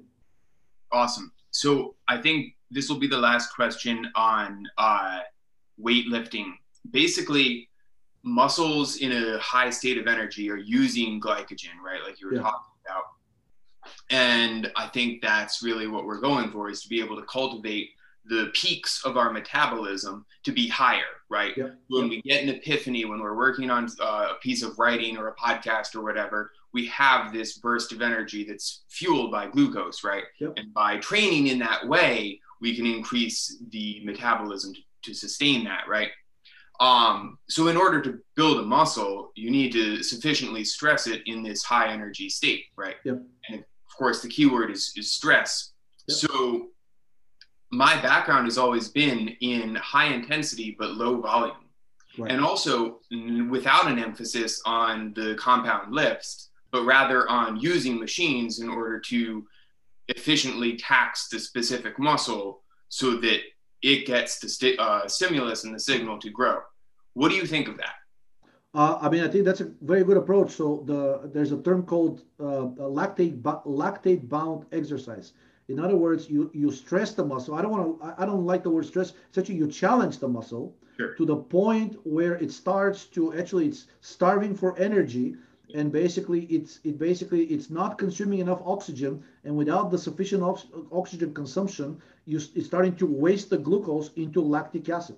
With that threshold right there is about the maximum you should be exerting yourself systemically. And different muscle groups have different thresholds, right? So you need to find out what the different threshold for each muscle is and work up to that level. And then you stop, right? You allow it to recover. If needed, you'll drink something sweet if needed. If you feel like your glycogen stores are being depleted, and they happen to be more depleted in people with liver problems, which now are rampant. Apparently, 2/3 of Americans have non-alcoholic fatty liver disease or something worse, right? If you're drinking alcohol, if you're doing all of these things, you'll probably be you'll be depleting your glycogen much faster than you want to.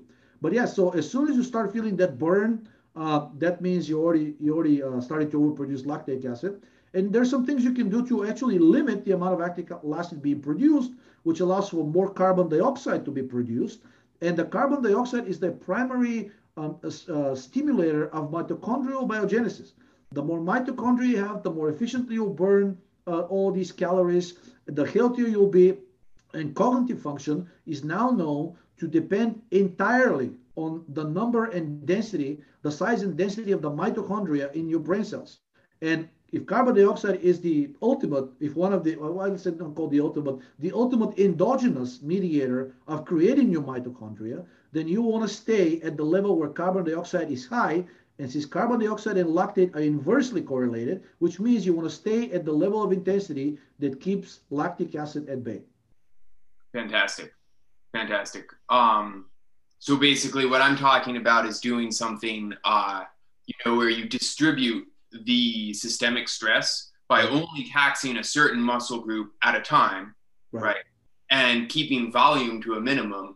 So the overall burden on your blood sugar and your systemic stress is as low as possible, allowing for proper recovery, not working out every day, maybe even if 2 days off or 3 days off in between to allow the muscles to rebuild themselves. And yes, challenge is a better word.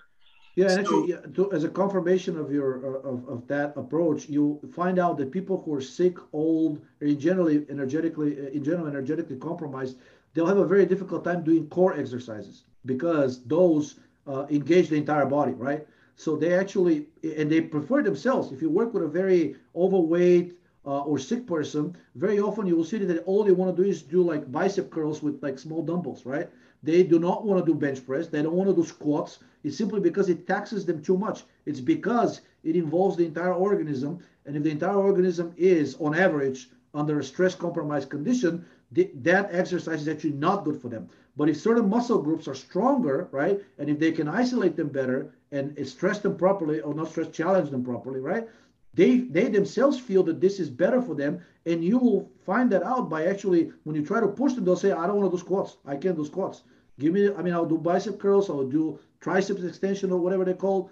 I don't want to do squats. I don't want to do like kettlebells. I don't want to be jumping up and down, if they find their strong muscle group, they'll be willing to really, really push that muscle group. But, they'll stay away from the core exercise. And you will see as their condition improves, they'll become more and more inclined to do core exercises that involve the entire body. Well, it's also funny, and of course, the first thing that really comes to mind, though, is the image of the person who doesn't really lift weights, and they want to lift weights, and they don't have a trainer or whatever, and they're doing the bicep curls, and their gut is sticking out. Yep. And all I think is endotoxin. Exactly. Because even if you're weak, if you don't have a lot of endotoxin, you'll probably be just fine squatting or deadlifting or whatever. But the moment you have a bunch of inflammation going on in there, putting pressure on it, that increasing the intra-abdominal pressure is the last thing the organism would Exactly. Exactly, yeah. Georgi, I got to be respectful of your time, so I'm going to hit you with these rapid fire, the end here. If you had to pick, what would be the most common and devastating high damage pro-estrogenic activity, substance, or pollutant? In terms of pollutants, I would say the endocrine disruptors from plastics, such as BPA, BPS. Now they've started to replace BPA with BPS because EPA and FDA said, oh, we're finally recognizing that BPA is estrogenic, anti-thyroid, anti-androgenic, etc. And the industry said, oh, no problem. We're going to replace it with something even more toxic. But we're checking the box. It's not BPA, right? So stay away from plastics as much as you can. Stay away from store receipts, which, by the way, have more BPA per square inch, actually, I think up to 15 times more than plastics, because at least the one in plastics is usually bound. The plastic has to leach which usually happens at high temperature, and basically, or the plastic is being damaged somehow. But the receipts, just by rubbing your fingers on them, or like, folding them and unfolding them, that's already enough to release a lot of those on your skin, and they stay there and absorb. So in terms of a toxin in the environment, I would say that, plus, of course, the polyunsaturated fats in food will be my two top, because they're so pervasive, right? It's not just about intensity of the toxicity, it's about how common it is. So if it's something like radiation, ionizing radiation, that you're, very, very dangerous, probably the most dangerous thing you can do to your body systemically, but you only get an X-ray once a year, compared to a PUFA exposure or an endocrine disruptor exposure that you're getting literally constantly 24/7, I would pick that the latter. I would say that the latter is much more dangerous cumulatively. Another thing that ranks right up there is non-ionizing radiation. Even though now people will tell you, doctors will say, "Oh, don't worry, it doesn't cause cancer." The National Institutes of Health, commissioned by the Federal Drug Administration, by the Food and Drug Administration, released a report 2 years ago which classified EMF, non-ionizing radiation, as a probable, not possible, probable human carcinogen. So all of the talk that you see on social media of experts debunking the fear mongering about EMF, about Wi-Fi, about your cell phone, well, even now the government and its agencies, as corrupt and blind as they are saying you should really be cognizant of like what of this field, this sea of electromagnetic waves you're bathing in. So turn off the Wi-Fi router at night. If you don't use it, right, you'll see that you'll likely improve your sleep. Stay away from like electrical outlets. Like, don't sleep close to the microwave, even if it's not on. It's actually always on. It's just the amount of waves that it produces. It's got wires, so it has a field, right?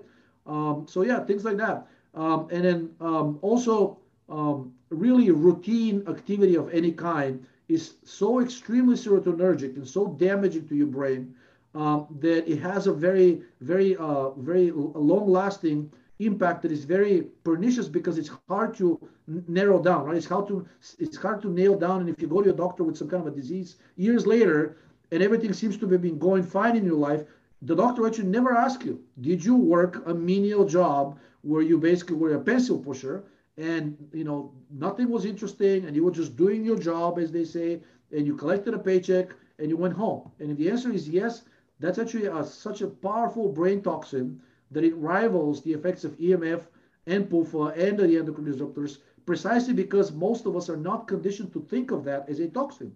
We think it's perfectly fine. We're getting paid, so in return, we are selling our freedom or our creativity or our ability to do interesting, meaningful things. Guess what? That has a direct impact on your health. Why? Because the brain is the master controller of metabolism in every cell of the body, and it also consumes 40% of your calories. So if you're doing some kind of a really boring and meaningless and soul-sucking job, you are very directly damaging your metabolism, and your systemic health. So, thank you. Those were basically what I thought you might mention. And really quick on the EMF one, before I even discovered Ray, I was looking into EMFs, and it seems like the most concrete evidence is all about the voltage-gated calcium channels, Yeah. right? Yeah. And so because the electronic signaling in the cell in the body is so subtle, everything that we're using ever since 2G has blown our VGCCs wide open, right? Yep. And once I started listening to Ray, and he has this huge emphasis on calcium, it took me a moment to reconcile how it's the fact that in a highly excited state, the VGCC is triggered, and then calcium enters the cell where it's not supposed to be, whereas calcium is supposed to be outside of the cell. Exactly. So I feel like that seems like it's as direct as could be in terms of estrogenic effects, right? Yeah. Also, it's the cell will open more of its calcium channels if it perceives a relative deficiency in calcium, which the cell itself, the signal that the cell gets that there's a calcium deficiency is the elevation of the parathyroid hormone. So if you're eating sufficient calcium and your vitamin D levels are proper, the parathyroid hormone levels will go down, and that will be a signal for the cell that it should not let that much calcium in, that it has plenty of calcium, that the organism has plenty of calcium, and it'll be much more resilient to opening those calcium channels, even basically at the under the influence of EMF. But even if you want to protect yourself, if really under a very strong field, there's no avoiding it. Then things like calcium channel blockers, any calcium channel blocker would do. Magnesium being the primary endogenous natural one, right? But there are plenty of drugs that are sold as calcium channel blockers because they've also been found to be very beneficial for treating heart conditions and neurological conditions and blood pressure. So any of those calcium channel blockers would do. And selenium, which was found that in animal studies that through an unknown mechanism, selenium was capable of fully reversing the detrimental effect on the reproductive, the neurological, and the hepatic system, which was triggered by regular exposure to the equivalent of sleeping 3 feet away from a Wi-Fi router for just a few hours a day. That's how the animals were exposed. So eating sufficient seafood and make sure, but because that's the richest source of selenium, it's probably the best source of selenium. But make sure you don't eat the fatty fish like salmon. Make sure you eat like lean fish like cod, right? Tuna is probably not bad either. You're eating oysters, you're eating shrimp. Octopus is fine too. Squid is fine. Those are very rich sources of selenium, and selenium seems to be highly protective against the systemic detrimental effects of EMF. Love it. Love it. All right. So this is actually the last one. Aside from the hormones, what would be in Georgi Dinkov's bulk up, get, put on mass supplement stack? What would you put in there? I would say glycine. There was a recent study that showed that when they were feeding older animals, the age equivalent of a 45-year-old or older, they were feeding rats protein. And then it's well known in sports medicine that the anabolic response to protein, that's what they call it actually, rapidly declines with age. And then if you're giving an 80-year-old person 30 grams of protein, they will elicit only about 20% of muscle protein synthesis increase compared to the muscle protein synthesis response of a 20-year-old to the same protein dosage. So they didn't know why, and they tested a few. They had a hunch that inflammation was involved, and they fed the animals just a few grams of glycine, the human equivalent of a few grams of glycine, together with that protein, and found out that the muscle protein MPS rate of the older animal, even extremely old, about to die, actually shot up to the level of about 85 to 90% of the rate of the younger animal.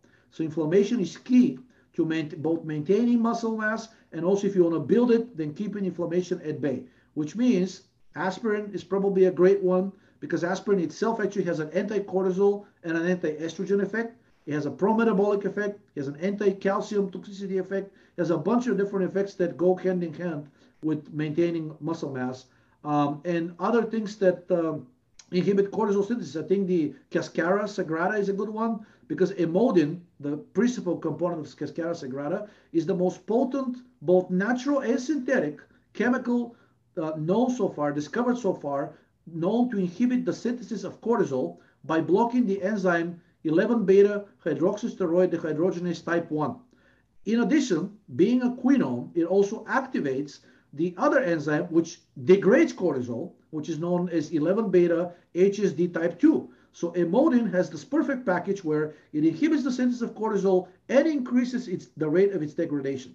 And speaking of which, almost any other quinone, including methylene blue or vitamin K, is actually really good. And recent studies show that a combination of vitamin D and K has the potential of acting as a doping agent because it has such a powerful anabolic effects. Some of these effects have already been confirmed in studies. Vitamin D is itself a steroid, so maybe it doesn't exactly answer your question because aside from steroids, right? But vitamin K is a quinone. So vitamin K has been shown that in sufficiently high doses, it triggers the synthesis of testosterone in the gonads of older males that exceed 4 times the synthesis rate of testosterone in younger males, right? So it has an anti-inflammatory and a pro-metabolic effect, being a quinone itself, that has a very pro-androgenic, pro-anabolic, anti-catabolic effect that very few vitamins actually can meet. I don't know of any other vitamin that can match that effect of vitamin K on both the muscle system, and vitamin K already has a known effect on the skeletal system, which is already approved as a drug for treating osteoporosis in Japan and many other Asian countries. And it just so happens that highly virile, highly men with really good health also happen to have very thick bones, very good bone health. Thinning of the bones is actually one of the first signs of impending disease. Even before muscle loss starts, you can start seeing like these people's limbs are getting thinner, and a lot of it is due to the thinning of the bones. So vitamin K not only directly opposes that effect, but it can actually reverse it. So vitamin K will be very high in my book, together with aspirin, because the vitamin K will have the the very anabolic effect. The aspirin will also, but they also tend to oppose each other's effects on the coagulation system. You take too much aspirin, you start bleeding too easily, right? You take too much vitamin K, it may shift you a little bit, too much into the direction of forming clots. It's not known to cause clots, as in like the dangerous ones that cause issues, but it is a clotting factor. So taking the two together not only gives you the benefits of both, but they also tend to cancel out each other's propensity for side effects. Awesome. So I'm hearing glycine. Yep. Imodin from Imodin. Cascara, aspirin, And vitamin K, and vitamin D. okay, and that, it seems also just like a big plug for all the quinones right there, right? Yeah. And am I correct in understanding that it's in the natural ones we've got Cascara, but also Pau d'Arco? Yeah, Pau d'Arco has something called, there's a whole family of quinones known as lapachones. Right, right. And a few of them were actually used as cancer treatments in the 60s, and they were so successful the pharmaceutical, they had actually cures of cancers in the 60s that even to this day are considered incurable, such as lung cancer and pancreatic. But they said, some of these people had vomiting as a side effect. Some of these people had rashes on their skin as a side effect. It's really toxic. We cannot continue.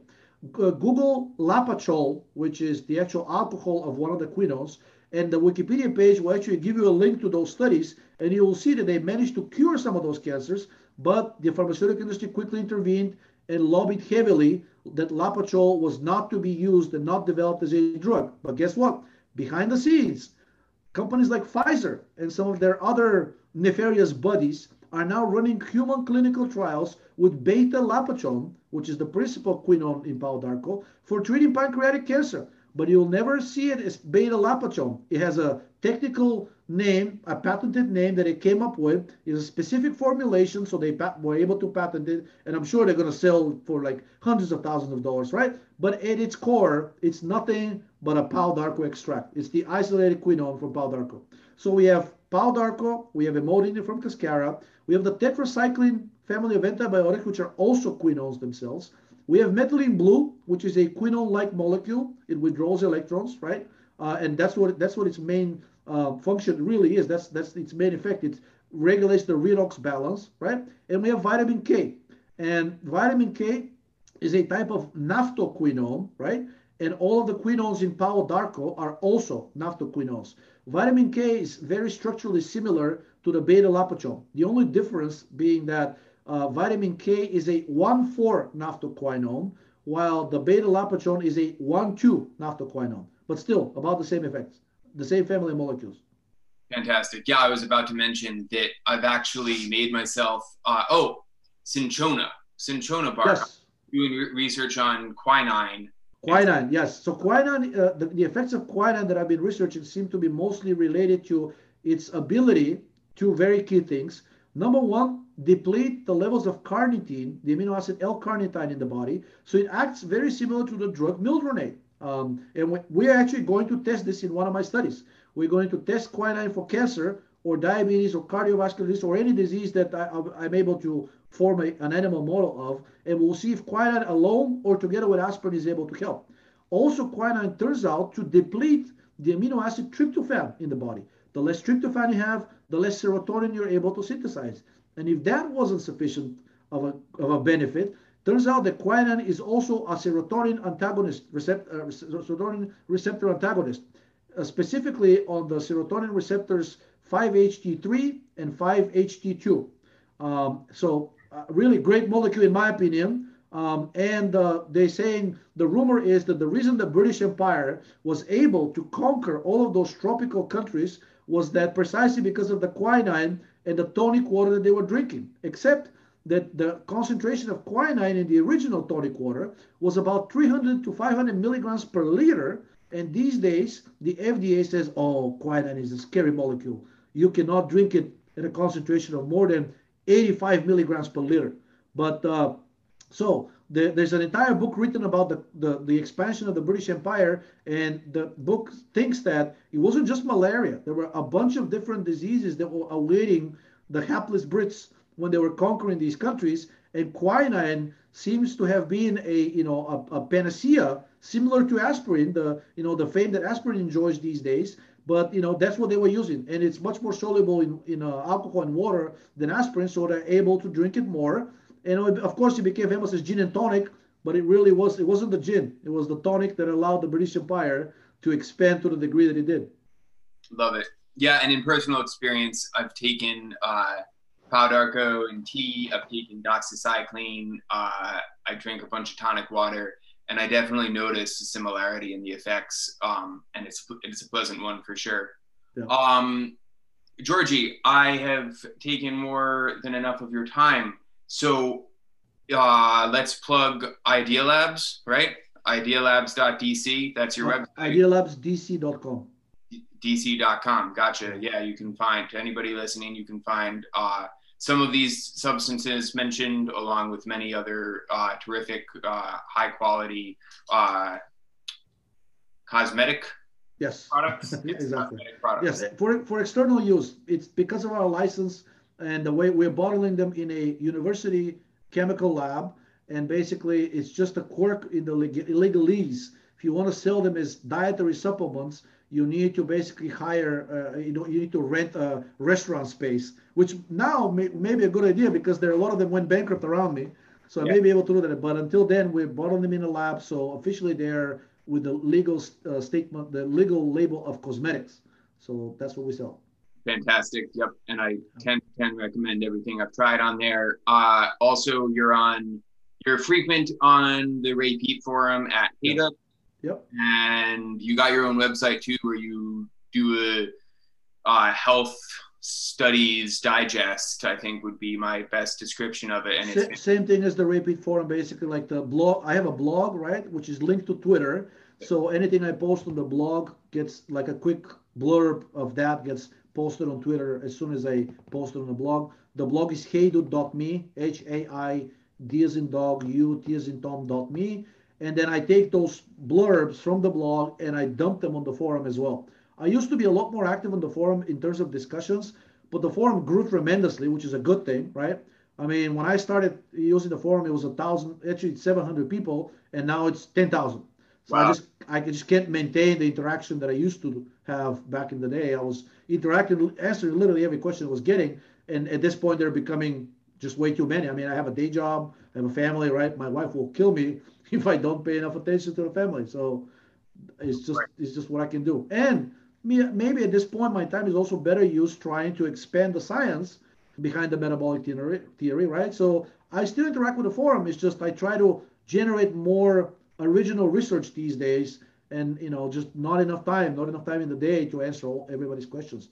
But as the volume of knowledge and the forum and the blog grow, to the person who has enough time and enough motivation, they should be able to get most of their questions answered. I mean, just so much information has been already generated that just searching for a keyword related to whatever you're interested in brings up. I mean, I've actually done this with lay people. I've asked them, go to this website and search for anything of interest, health related, and not a single one of them was able to came back with an empty result. They all got more than one, in most cases, more than one threads or blog posts or Twitter posts that answered, their questions, or at least had information that they could use to investigate further. Fantastic. So I'll put a bunch of those links up when I put this on YouTube. And then what are the odds we're going to get a new Danny Roddy, Georgi Dinkov coming up soon? I mean, it's on this Friday. Friday. All right. Yeah, and I'll be there. Yes. Georgi, thank you. Appreciate it. Thank you so much. Best. Thanks a lot. Thank you.